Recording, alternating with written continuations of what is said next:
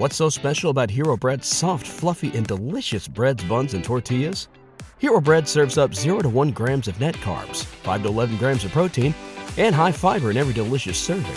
Made with natural ingredients, Hero Bread supports gut health, promotes weight management, and helps maintain blood sugar. Hero also drops other limited edition ultra-low net carb goodies like rich, flaky croissants and buttery brioche slider rolls. Head to hero.co to shop today. Everybody in your crew identifies as either Big Mac Burger, McNuggets, or McCrispy Sandwich. But you're the Filet-O-Fish Sandwich all day. That crispy fish, that savory tartar sauce, that melty cheese, that pillowy bun. Yeah, you get it. Every time. And if you love the Filet-O-Fish, right now you can catch 2 of the classics you love for just $6. Limited time only. Price and participation may vary. Cannot be combined with any other offer. Single item at regular price. Ba-da-ba-ba-ba. This is a podcast from Minute Media. Hey folks, before you tap into this latest Lakers Legacy podcast episode, we would please like to ask for your guys' support. All you have to do is subscribe to us on the Apple Podcast app and leave a 5-star rating and review. That goes a long way in maintaining the consistency and quality of this podcast moving forward. And also, it just lets us know that you're listening, and we love to know that you're listening. So thanks for your support, and yeah, go hit that 5-star rating and review button. And now, on with the showtime.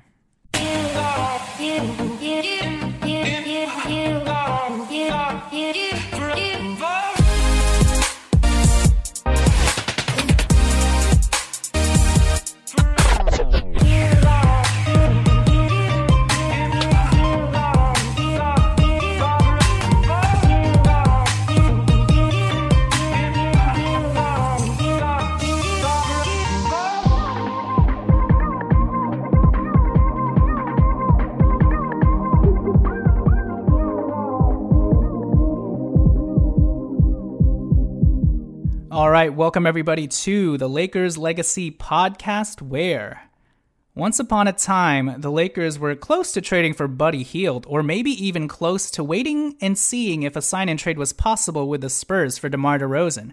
But instead, they pivoted last second and traded for Russell Westbrook. And well, the Russ is history from there.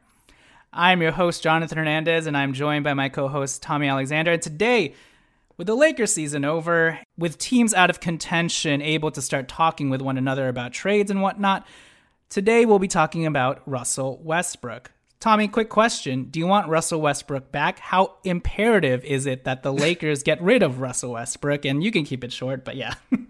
Well, controversial take. I don't think he should come back. No, yeah, don't. That probably was unexpected to many listeners. Look, I don't think, again, we've talked about this before, but when you're thinking about carving up a blame pie for the season, I don't even think Russ is in the top 3 or 4, reasons for why the season went the way it did, at least directly. But he clearly is not a fit with LeBron and AD. He clearly, unfortunately, okay, and this is where I thought, if anything, he would get the benefit of the doubt on this. But he clearly, unfortunately, does not want to do the little things to win. He wants to be the guy. He wants to be the point guard. He wants to be running the show. And, I mean, you heard all throughout Russ's career that the one thing you can count on Russ for is that he will be out there competing his hardest. And we did not see that this year. I think maybe we saw it in flashes offensively. We certainly did not see it defensively at all. And in terms of just engagement mentally with the team throughout the course of the season, I mean, this is not even something that developed when things started going bad. It was from the beginning of the season. This guy was not playing defense and was not willing to engage with what the coaches wanted him to do on that end. So it's not going to work. I think it's in both sides' best interest to let him go. Hopefully he comes back next year on whatever team he's on and has a, Wizards type or even OKC type resurgence. I'm sure he will, because he has a lot to prove, and whoever gets him or signs him at this point is going to know that, you're sort of letting him take the reins of wherever he goes. That's like the risk you're running. And I think he will help a team, but it's just not us. Yeah, and not to mention his exit interview pretty much put the nail in the coffin with regards to whether or not this situation could work, even chemistry-wise, heading into next season. I mean, the way that he went out sort of placing blame on everybody else but himself, not taking accountability for anything outside of, I could have played better. It was just not a good look for Russ, and it felt like he was just going down swinging, emptying the barrel of his gun. And Russell Westbrook is one of the most unself-aware players that I've ever seen. And he may be a good guy off the court, but this is not the type of personality that I want to be rooting for as a Lakers fan. And I empathize with Russell Westbrook and the tough position he was put in and having his contract held against him at every turn. But I think the situation is just untenable, including how the LA fans respond to Russ at Crypto.com Arena. You can't bring that into next year, even if you want to say, well, if everybody's healthy, let's just see how the first half of the season looks. I think, if anything, this season showed how important it is to get off on the right foot. And I don't think you want to risk having things turn sour again to start the season. So you got to try and rip the Band-Aid off and make a clean cut this offseason with Russ and find him a new home, I feel like. And again, it sucks the position he was put in, some of which you just mentioned, but he has regressed, just very objectively. And from a human standpoint, it's tough to see a dude have his come to Jesus moment while trying to, in the moment, help a team be a contending team with all this turmoil going on. You know, it's just tough to have an existential crisis through all of that. So I empathize with Russ, but yeah, it just can't happen in a place like LA with all this pressure and all this pressure on so many different parties, you know? So we wish Russ the best. But yeah, let's move on to the different scenarios the Lakers have with Russell Westbrook. So number one, they can try and reach a buyout agreement with Westbrook, at which point whatever lesser amount Westbrook chooses to walk away with will then become the new number on the Lakers' salary cap. I think this is pretty unrealistic. Number two, the common and most discussed option, they can try and trade Westbrook's expiring to teams looking to clear their books for summer 2023, when there will be better free agents than this offseason. And the Lakers would then take back multiple multi-year contracts of players that are likely not very good or players that come with major caveats. Number three is an advanced version of number two. It's that they attach assets to Westbrook, such as a first-round pick or two, even THT, or sadly Austin Reeves, so that LA can actually get back more attractive assets besides multi-year salary dumps for players that can't actually play or that nobody wants. Number four, nuclear option number one. The Lakers stretch Westbrook's contract over 3 years, thereby lessening his cap hit to $47 million divided by 3 years, which would leave about $15.6 million in dead cap on the Lakers' books. But this move would bring LA below the tax apron and allow them to potentially avail of the full MLE of $10 million and the $4 million biannual exception. And also, they wouldn't have to give up any additional assets, right? Number five, nuclear option number two. The Lakers keep Westbrook for the first half of the season, see how it goes. Maybe he plays better. Oh my goodness. They have better cohesion, or LA trades him at the deadline when teams' outlooks are clearer and the teams are like, okay, we'll take Russell Westbrook on for like 3 more months and get to clear our books.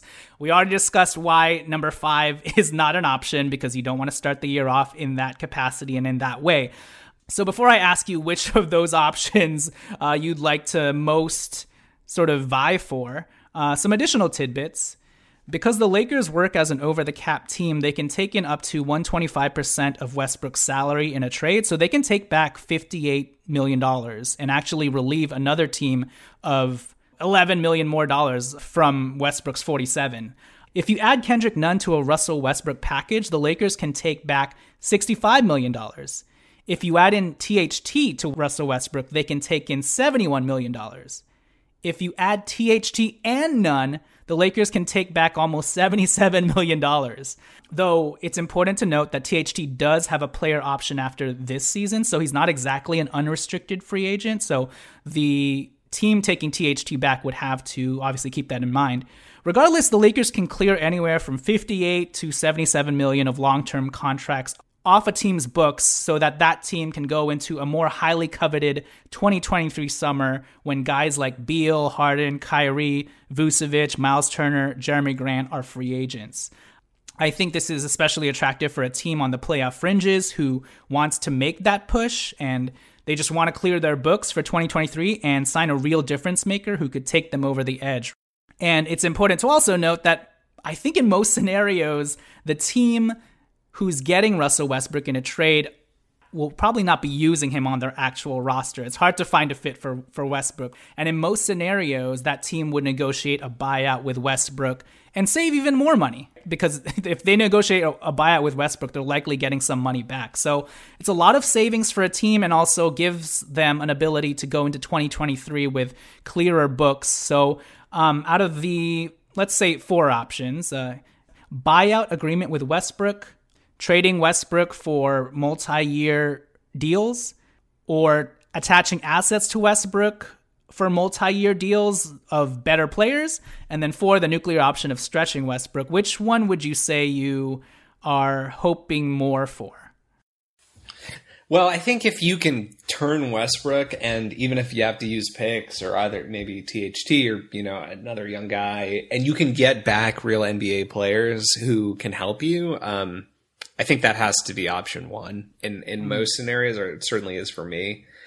I don't really view, I think the interesting thing about all of this, right, is there's so many ways it can really go. But when you broke down the options just now, it really got me thinking, like, we actually are going to have to, they're going to have to kind of know before free agency starts. And I was always using the draft as a benchmark, but free agency starts a week after the draft or so. They're going to have to know by around that time what the final answer is here. If they end up taking the, I think you described as nuclear option 1, I'm stretching Westbrook over 3 years. If they are going to do that, they're going to have to know that that's what they're going to do, because they are going to be targeting somebody with that $10 million MLE, So if you don't need the $10 million MLE, maybe you have a little more flexibility or time to think about it. A lot of the other options, trading, for example, and I think we've talked about this certainly at other times, like Oklahoma City right now has a ton, and we can make a trade with them, by the way, right now, because the season's over for both of us. But Oklahoma City has a lot of flexibility right now to make a Russell Westbrook trade without sending that much in terms of money going out. The second that the new season, quote unquote, kind of kicks in other words, July 1, Shai Gilgeous-Alexander's contract extension kicks in. OKC does not have the same flexibility anymore that they do now. And you kind of lose them as a partner in a trade, because their whole value is their trade flexibility. Otherwise, everyone else they have is on very small contracts, and it doesn't really make sense for a Russ trade. So it's going to be interesting, but I think we'll know one way or the other pretty soon. Yeah, and in the second part of our segment, I'm going to break down to you all the teams who have multi-year contracts and quote-unquote bad contracts, and we can kind of flesh out maybe who's more likely to do a trade with the Lakers, whether we do this trade, et cetera, et cetera. But I'm just kind of laying the landscape for you, and I agree with you. I think my picks would be I'd want to, even if it may hurt us a little bit to have to attach an asset to Westbrook, I don't think you want to saddle yourself with just multi-year contracts, because then you're just giving yourself new problems, right? If those players aren't actually good. So if you have to, again, hurt yourself a little bit more and add a first-round pick or THT so that you can actually get multi-year contracts of players that can actually contribute, I think you have to do that. Otherwise, you put yourself in a new Westbrook situation, just split up and for longer years, right? And you don't want to have to deal with that. So what are your thoughts on how would you gauge the Lakers' prospects of actually being able to get rid of Westbrook or pull off that plan? Because regardless of what I've been hearing, New York doesn't want to talk to us, and it's going to be so hard for the Lakers to get rid of Westbrook. And maybe I'm just being super homery and putting on my rose-colored glasses again, but personally for me, I think Westbrook's contract is an asset. I know other teams can help like, let's say Indiana get rid of Malcolm Brogdon just by itself because $20 million is easy to clear, or other teams can help them get rid of Buddy Hield just by themselves with their expiring contract. But for me, I think the value of Westbrook's contract is he can sort of erase your books in one fell swoop, right? He can take back $58 million and take back multiple players and totally restructure your roster and your front office's long-term team building plans. And then on top of that, because he's a player you don't actually want back, and I know this is extra work for the team getting Westbrook, they're still going to save more money again by negotiating a buyout with Westbrook. So it's tons of savings, as well as, you know, the benefit of going into 2023 with so much money and being able to attract a free agent. And you know, for me, I kind of liken this to, so the best case scenario of all this, and I'm not downplaying the situation where we get crap for Westbrook and we can't get anything done and it's actually hard, but I think the best case scenario of this Westbrook deal would kind of look like a lower end version of what we did back in 2008 when we traded for Pau Gasol. With inflation and everything like that, what we're trying to do with Westbrook is kind of the same thing we tried to do back then. Because do you remember when people were like, Kwame Brown? The Lakers got Pau Gasol for Kwame Brown? That's essentially what we did, though. We traded Kwame Brown, Javaris Crittenton, our first-round pick the year prior, Aaron McKee, the second-round draft rights to Marc Gasol, and 2 future firsts in 2008 and 2010 for Pau Gasol. And the main benefit for Memphis Grizzlies, even though they got 2 future firsts, but those 2 future firsts were so soon after that they knew they were going to be late first-round picks, right? They weren't trading for Kwame Brown. They were trading for Kwame Brown's $9 million expiring, which would clear their books the next year so that they could, I think, re-sign or sign Zach Randolph. So That's sort of the benefit we'd be giving another team, clearing. And it's not even, it's like Kwame times 2 with Westbrook. We're like clearing multiple players off of your books and giving you a fresh restart. And then, so this is just fun trivia, but the 2 first-round picks that we gave the Memphis Grizzlies were in 2008 and 2010. Tommy, do you know who those 2 players were that the Lakers missed out on because Memphis got them? Right. I actually looked this up at some point. Damn you! Okay, give it to me. At some point, I don't remember it. This was years ago when I was trying to remember the Pau trade. All I remember is that I think one of them like never played in the NBA, and then one of them like played in the NBA for a season and never, you know, neither of them were in the NBA for more than like 2 or 3 years, I believe. Okay, yeah, so one of them sort of played in the NBA. One of them was kind of a starter-ish sort of player. Both were number 28 picks, believe it or not. 2008 and 2010, which makes sense because we were in the finals or won the championship in both. So I think I may have these dates. Oh, no, I have it. I forget which year each of these came in, but one pick was number 28 pick, Dante Green. So I think Dante Green played a little bit, but we don't really know where his career went after that. And then the other pick was Grievous Vasquez. So pretty solid player, but you know, players of no consequence at the end of the day for the Lakers.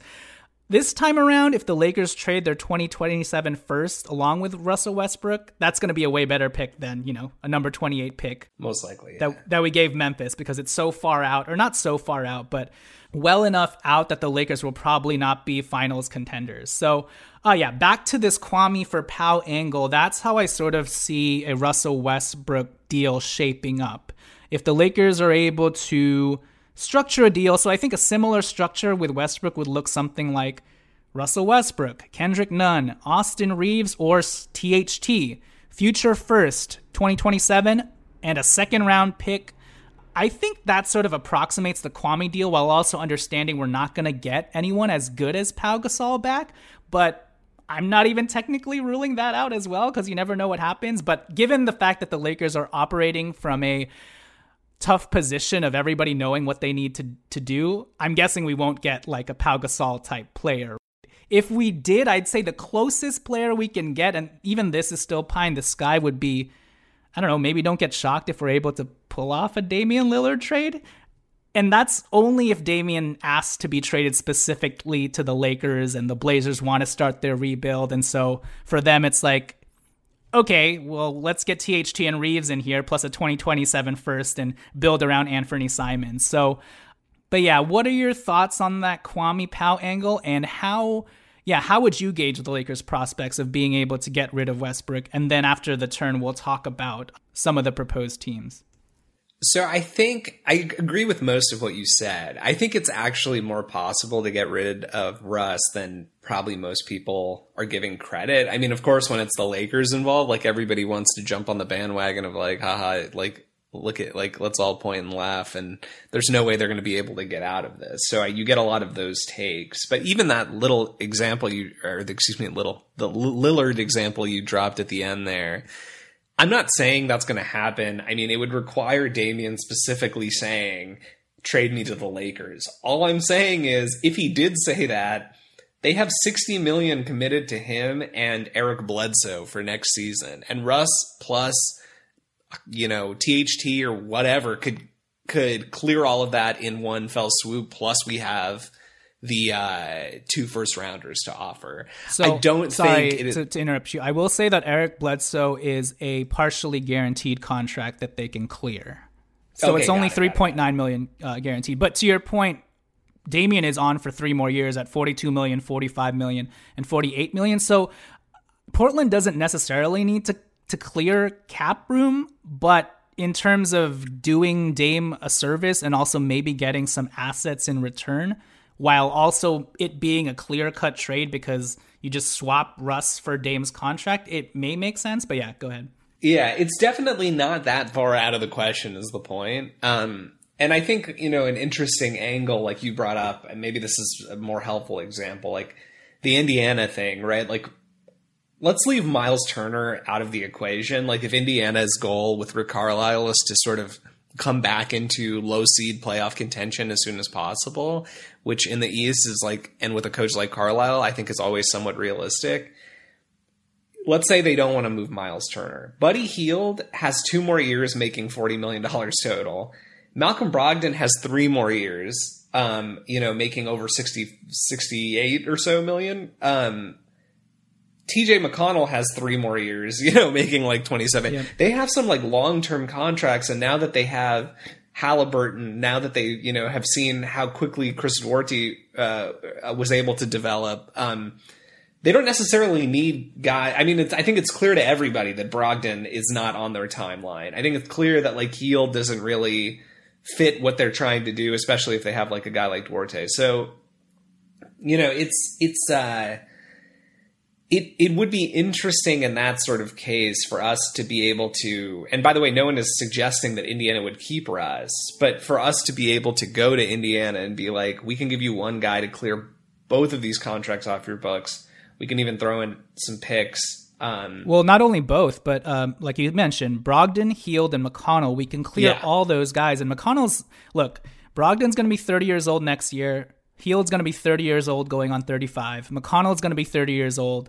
You can start your rebuild around Tyrese Halliburton in one fell swoop, and we'll give you 2027 future first and Tyrese Halliburton's Iowa State buddy and backcourt mate THT. Exactly. So, and there's options, right? And like, obviously, when you're just looking at this, not from a, maybe if you're looking at this with a skeptical eye, you might be like, well, they should be able to get something more for Brogdon. I don't know, right? Like, Brogdon has so many years. He's already older. He has many years left. He's getting paid $22 million, which, in my opinion, is reasonable for what you get from him.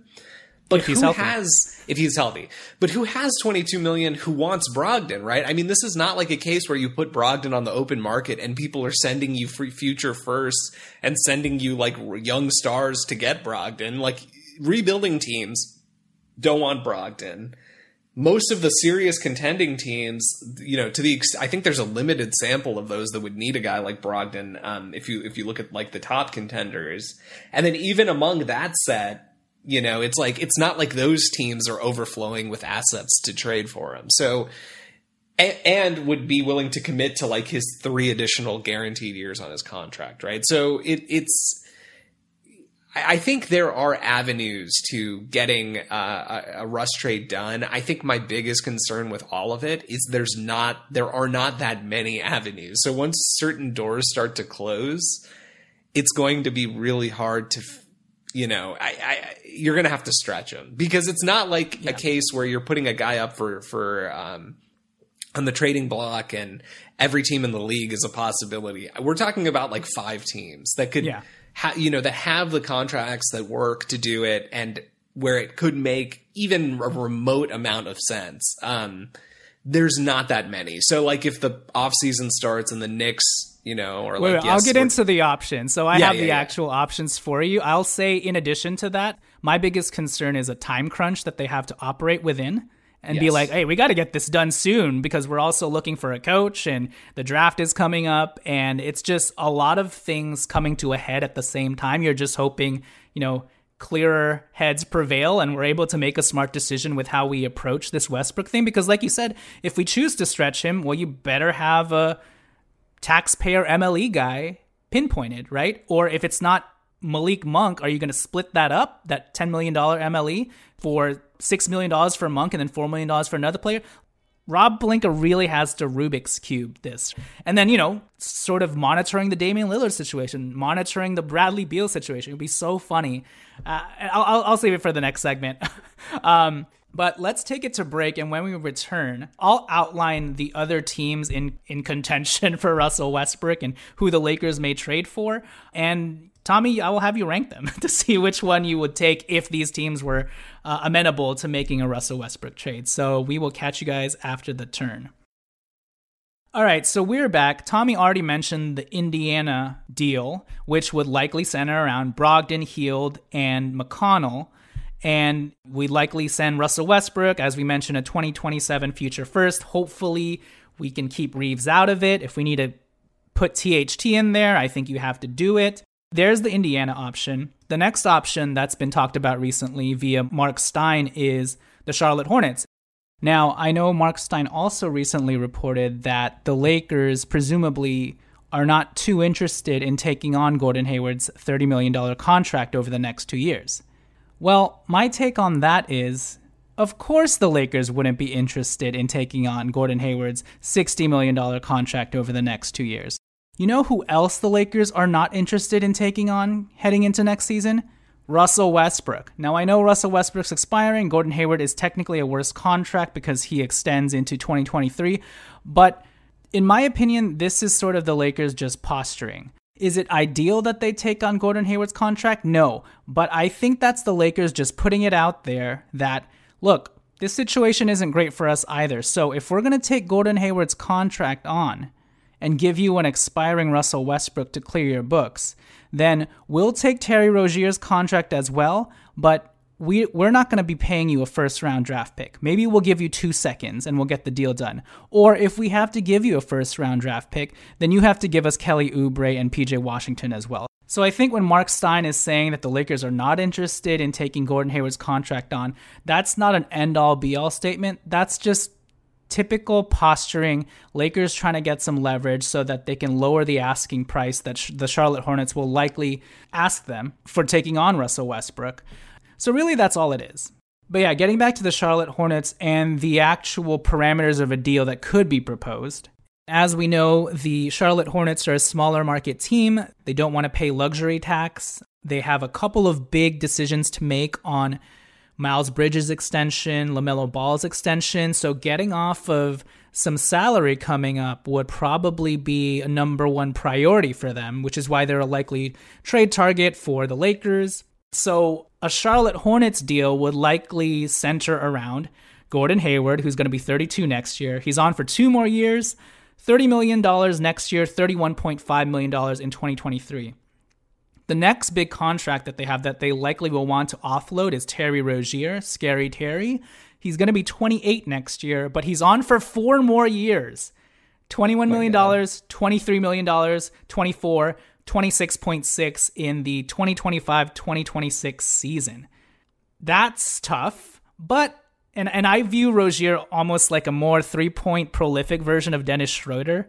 It's almost like Schroeder trying to morph into Damian Lillard, but I think there's something there with Rozier, even though he's already 28. He's a career 37% 3-point shooter on high volume. He made 3 threes last year and the year prior, hitting 37 and 39% respectively. So even while the contract kind of makes you want to throw up a little bit, especially at the tail end of it, he's probably a much better point guard prospect than we've had recently. Again, just think of Schroeder trying to morph into Damian Lillard with Terry Rozier. And then they also have PJ Washington, who's going to be 24 next year. He's an expiring $5.8 million, but in 2023, the Hornets will have a qualifying offer available to him of $7.9 million that they need to decide whether or not they want to exercise. So maybe they don't want to do that and they want to put that decision in another team's hands. So technically the Lakers could get rid of Hayward, Rozier, and PJ Washington in one fell swoop with Westbrook. And then some other caveats. Plumlee is an expiring $8 million with a partially guaranteed contract next year. Maybe they want to offload that decision to another team like the Lakers.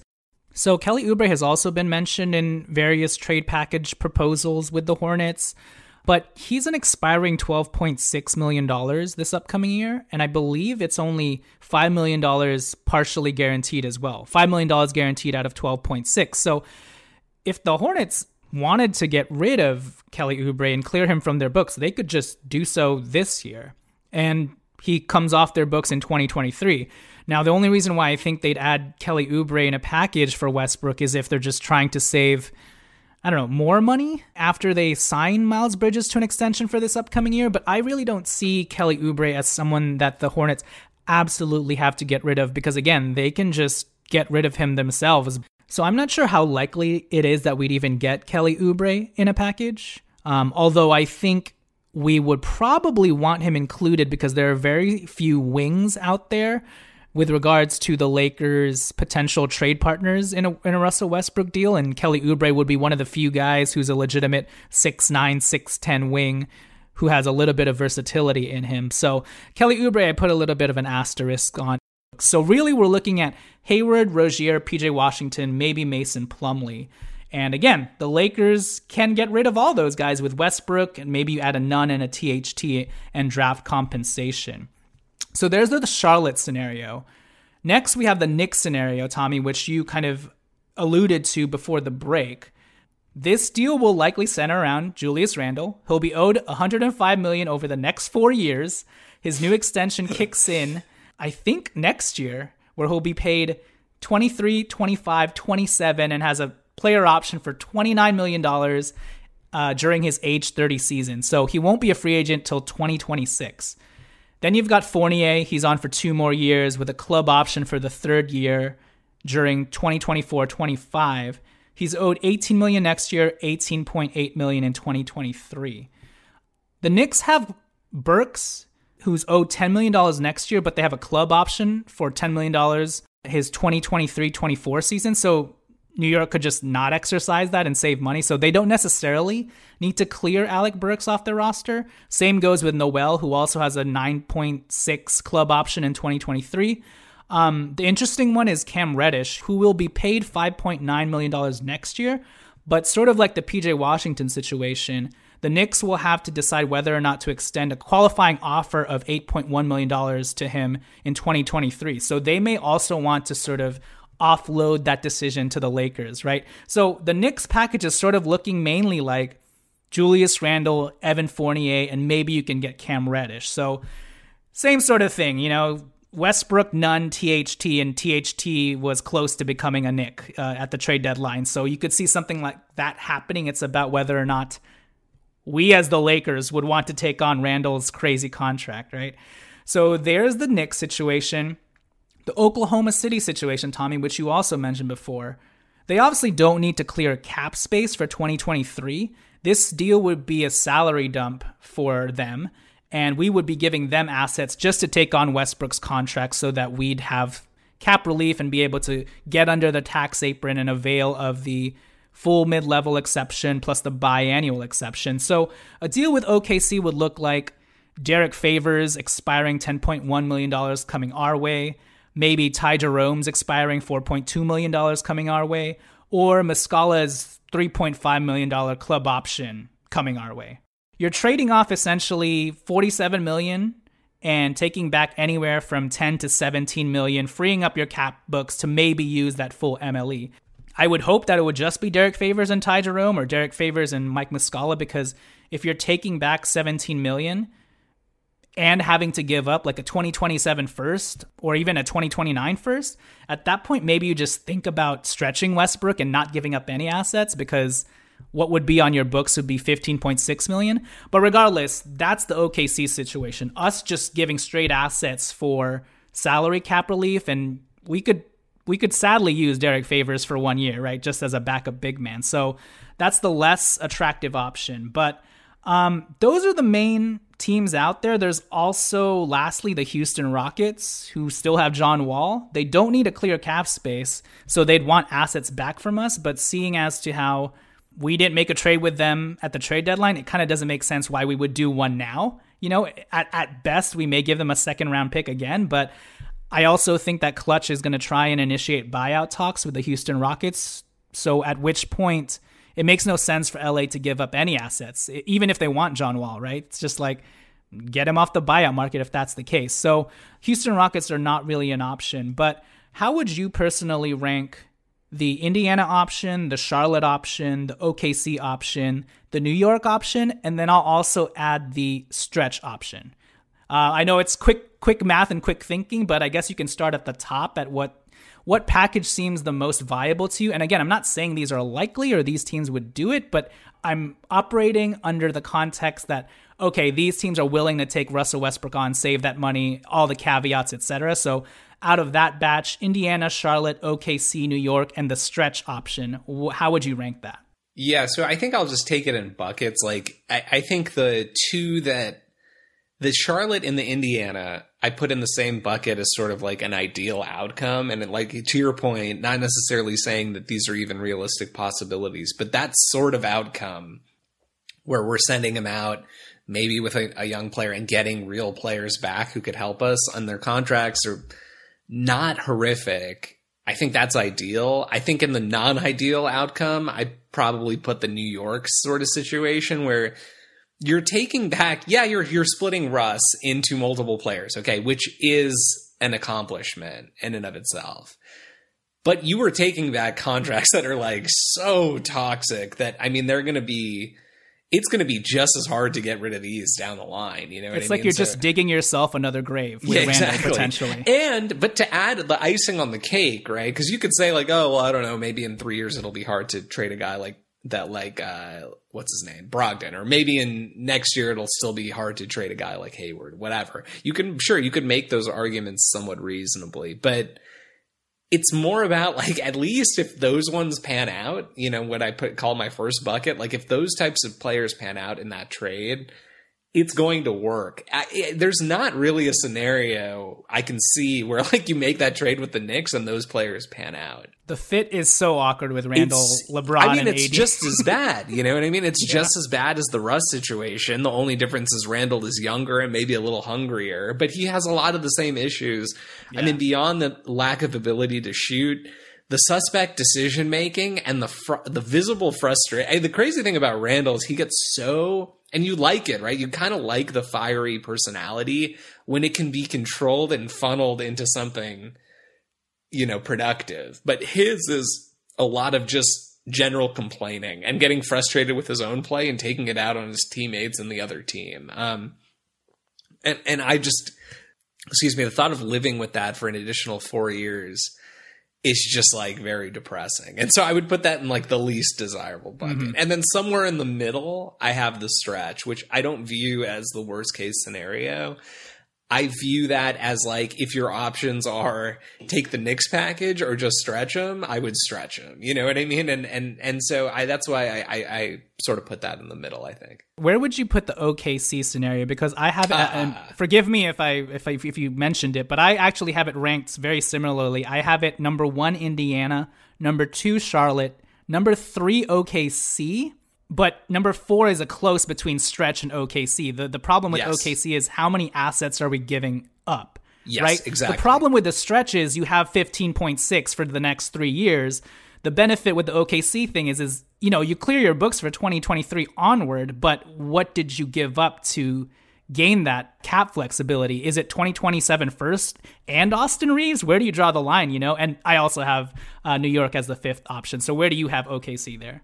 So I am thinking about it similarly. And I would have, I think your point is exactly correct that OKC depends on what you're giving. And so if the Lakers make the calculus that 15.6 spread out, per year over 3 years is means less to them than keeping a first round pick, that's fine. Now, if OKC tries to flex and say no 2 first round picks, then you stretch them. And I think that's the thing is we have the stretch in our back pocket. So as quote unquote desperate as we are to move Russ, it's not the case that we have to move him to another team and we can independently just do something ourselves. So having that in our back pocket, I think helps a little bit for negotiations. But yeah, if OKC is standing firm with, no, we want 2 firsts or we want a first and one of your young guys, I would probably put the stretch ahead. If it's 1 first and you get a guy back who may maybe be able to help, like a role player type guy, then okay, maybe that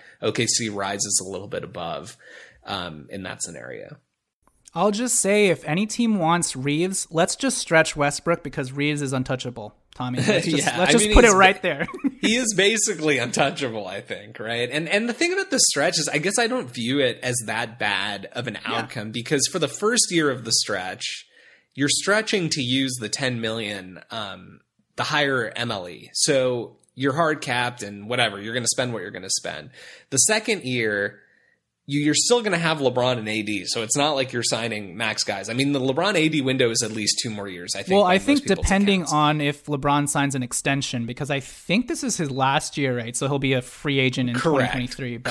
Correct. But I think everybody's expecting that he is going to sign an extension that matches up with whenever Bronny's going to come to the NBA, and which coincidentally lines up with AD's, timeline as well. So assuming that the LeBron AD window is at least 2 more years, if 2 out of those 3 years you're dealing with Russ's contract, who cares? And after that, in the post-LeBron AD era, also who cares? Because you're going to be rebuilding at that point anyway, and $15 million is not really going to make a difference one way or another for you, and that will be the final year. So I don't view the stretch as the worst-case scenario, for sure. Yeah. I agree with you. So to close this episode, I have some lesser talked about dark horse options. You ready for this?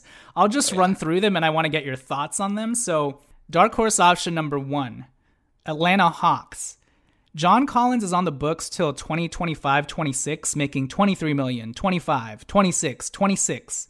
Clint Capella is on till 2024-25, making 18, 20, 22. And that last year he'll be 30 years old. They also have Onyeka Okongwu, who they want to develop now. Bogdanovic has a player option that he'll likely take in 2023 of $18 million. And then there's Kevin Huerter, who just got an extension, who'll be on the books till 2025-26 for 14, 15, 16, 17. So they have some long-term salary that they can try to clear if they don't like the current alchemy of their group around Trae Young. And again, they're not going to be using Russell Westbrook in this, but maybe they'll get a 2027 first or a THT out of it and also clear their books for 2023 to better fill a team around Trae Young, right? So that's one option. Trying to clear John Collins, Capella, Bogdanovic, and or Huerter. Number 2 dark horse option, the Clippers. In 2023, the Lakers could essentially clear Norman Powell's $18 million off their books, Marcus Morris's $17 million, Luke Kennard's $14 million, and those combined are $49 million. So Westbrook for Norman Powell, Marcus Morris, and Kennard, that clears their books. And Powell's contract runs till 2025-26 as well, when he'll be 32 years old, earning $20 million. So, I mean, if the Clippers want to clear their books, we can help them do that. And I don't know, maybe they'd play Russell Westbrook. I doubt it. But, actually, I don't think this is going to happen because Reggie Jackson's on that team and they have a lot of beef with each other. But I'm just putting the Clippers out there as a team that could have a need or want to clear their books for 2023. The third dark horse option, the Utah Jazz. Rudy Gobert is owed $41 million in 2023, and his contract goes on till 2025-26. We know all about his, beef with Donovan Mitchell. In his last year, he's making $46 million. Not saying you can get Gobert, but just putting it out there that that's an albatross contract. Outside of Gobert, though, Jordan Clarkson will also be owed $14 million in 2023. Rudy Gay will be owed $6 million. and Conley will be owed a partially guaranteed $14 million of a $24 million contract in 2023. So even we could get rid of those, long-term contracts, especially because it seems like the Jazz are on a, precipice and a breaking point of what to do with their roster. So they may want to start that as soon as this year, and having your books cleared for 2023 with Donovan Mitchell and maybe Rudy Gobert still on your team, maybe that's a situation they may want to explore. Last dark horse option, and it's a funny one. I mentioned it before the break, but depending on whether or not Beal signs an extension with the team and whether or not they want to remain competitive or they want to try, or whether the Wizards want to actually try and build another team around Bradley Beal, but they need help restructuring their cap books, it will be so hilarious if the Lakers trade back Westbrook to the Wizards and get Kyle Kuzma and Porzingis, who both have player options for $13 million and $36 million respectively in the 2023 offseason. And I don't know, I just find a lot of humor in that. And it sort of makes sense because the Wizards can go into the 2023 offseason with Bradley Beal and say, hey, we've got money to spend. And the Lakers can be like, hey, we got Kyle Kuzma back, and here's Kristaps Porzingis for some reason next to Anthony Davis. But quickly to close this show, what are your thoughts on the Hawks, Clippers, Jazz, and Wizards? And actually, you don't even have to go through all of them. You can give me like who makes the most sense and what deal you would want. Well, the interesting thing about the Wizards trade, and this wasn't reported, is actually in the contracts for the trade, there was a takesies backsies clause, and the Lakers have 1 year from executing to takesies backsies. So that would be fun. I mean, the Wizards one, I'll just comment on that one specifically, and the other ones I'll just give general thoughts. But the Wizards is interesting because by all accounts, okay, and there's plenty of time to have changed the narrative on this, but by all accounts, the reason we had to even throw in a first, to get that trade done was because the Wizards did not want to trade Russell Westbrook. They made the playoffs last year for the first time in many years. It was in the play-in, but they still made it. Russ was good for them. He led them on a really strong second half surge.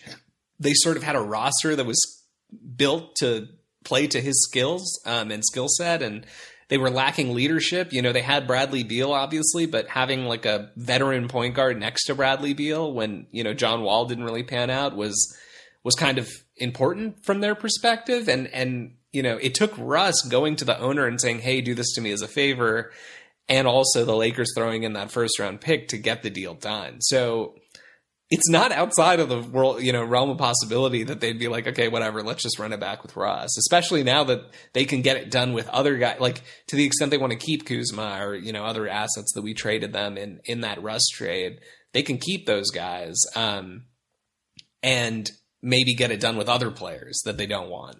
So that one is kind of funny.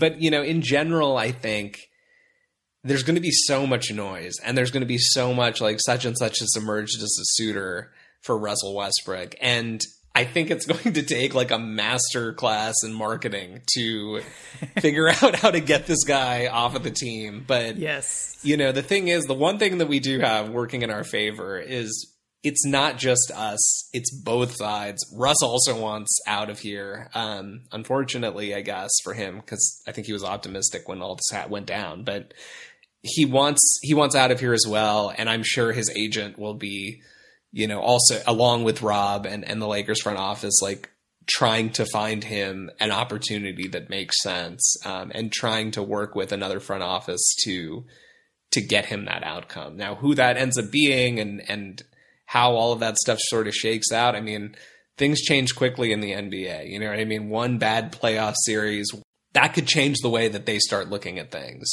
So, and there's a few teams like that, to your point. So we'll have to wait and see, but it will take a massive effort by all parties involved to get something done. I agree. And I'd be shocked if it wasn't one of the teams that I mentioned out here. I mentioned like 9 teams. So we'll see, but it's going to be one of these teams. Yeah. Or the stretch. But yeah, we will end it here. And yeah, we will again buckle up for what's going to be a crazy offseason of negotiating on Rob's part, and it'll be very interesting to see how we get ourselves out of this hole and where Russell Westbrook tries to, re-up his career and find his groove, et cetera, et cetera. So, yeah, stay tuned. Tommy, I will catch you later. Peace. Laters.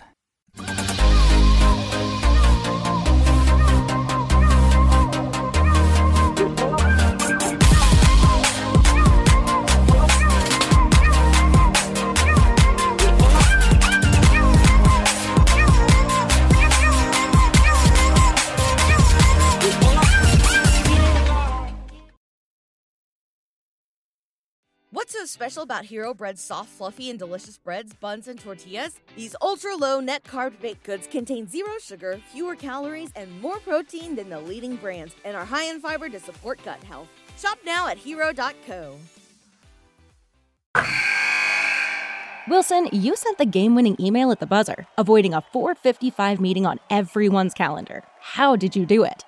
I got a huge assist from Grammarly, an AI writing partner that helped me make my point. And it works everywhere I write. Summarizing a doc only took one click. When everyone uses Grammarly, everything just makes sense. Go to Grammarly.com/podcast to download it for free. That's Grammarly.com/podcast. Easier said, done.